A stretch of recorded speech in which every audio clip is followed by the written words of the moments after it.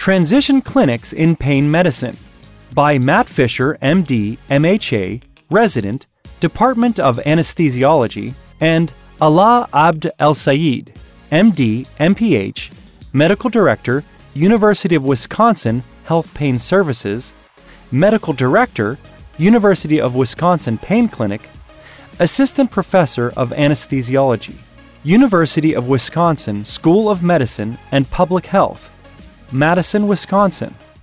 Opioid use in the United States is widespread for both acute and chronic pain conditions.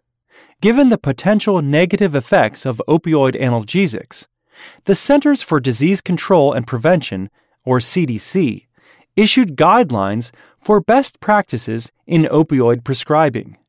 Transition clinics in pain medicine are designed to help patients prevent the transition from acute opioid use to chronicity.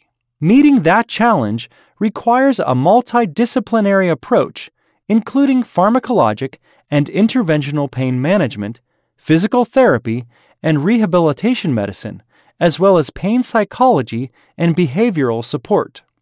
Chronic opioid use. Although opioids were initially developed for the treatment of acute pain states, their use in the setting of chronic pain is extensive. According to CDC, 259 million prescriptions for opioid analgesics were written in 2012. Nearly 20% of ambulatory patients seen in 2012 with the chief complaint of pain were prescribed opioid analgesics. The list enumerating all possible adverse effects of opioids is extensive, but perhaps most concerning is the potential for misuse, addiction, and death. Annual costs associated with misuse and abuse of prescription opioids are estimated at $53.4 billion for non-medical uses, $55.7 billion for abuse and dependence, and $20.4 billion for overdose. Their pervasive use and potential for severe consequences has led to the United States declaring the opioid use epidemic a public health emergency. Risk factors for transition to chronicity. In March 2017, CDC published a Morbidity and Mortality Weekly Report describing the development of chronic opioid use among nearly 1.3 million opioid-naive non-cancer patients who received a first prescription for opioid analgesics. The report identified several risk factors for transition to chronicity of opioid use, including number of supplied days of opioid analgesics, provision of refills, use of long-acting opioids, and cumulative opioid dose.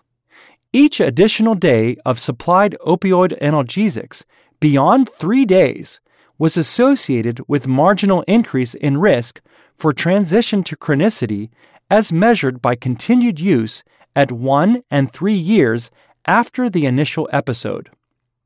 Opioid use at 1 year from the first episode was 6% for those with at least 1 day of prescribed opioid therapy, 13.5% with those with at least 8 days, and 29.9% for those with at least 31 days.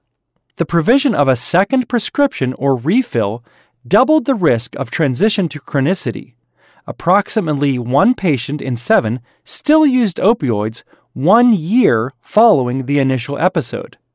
The authors also emphasized that the greatest incremental increases in transition to chronicity were associated with the initial prescription exceeding 10 or 30 days, provision of a third prescription, or cumulative dose exceeding 700 morphine milligram equivalents. The CDC data are illuminating, but one important caveat is that the analysis does not account for the etiology of pain. In the transition to chronic opioid use following surgery, the concept of chronic post-surgical pain, or CPSP, takes center stage. Defined as pain for at least 2 months following surgery that is attributed to surgery itself and not related to pre-existing or other medical conditions, CPSP is thought to be based on a variety of demographic as well as biopsychosocial factors. Patients at increased risk for development of CPSP often have high intensity of perioperative pain, perioperative opioid consumption, or the presence of certain psychological states, including depression, anxiety, and post-traumatic stress disorder. Transitional clinics in pain medicine. Transitional clinics in pain medicine are designed to prevent the transition of acute opioid use to chronicity and exist in various states of comprehensiveness. One of the more thorough programs that have been chronicled in the literature, the Transitional Pain Service, TPS, at Toronto General Hospital, provides a continuum of services, including identification of high-risk individuals through preoperative consultation, provision of guidance for perioperative pain management, meticulous education for patients and family members, and post-operative clinic follow-up that coordinates pharmacologic management, psychotherapy, and rehabilitation medicine in a multidisciplinary effort guiding patients toward a full recovery. Applications to practice. The perioperative home framework augments anesthesiologists' role in patient recovery following surgery, which affords an opportunity to target modifiable risk factors for transition to chronicity of opioid use. Enhanced recovery after surgery protocols designed to minimize perioperative opioid use may be successful in the inpatient setting, but it may not extend to the outpatient setting in the absence of a cultural change related to opioid prescribing at discharge. Working with surgical colleagues, pharmacists, patients, and their families to discuss the optimal duration of opioid prescriptions, as well as choices for opioid formulation, can help mitigate those risks.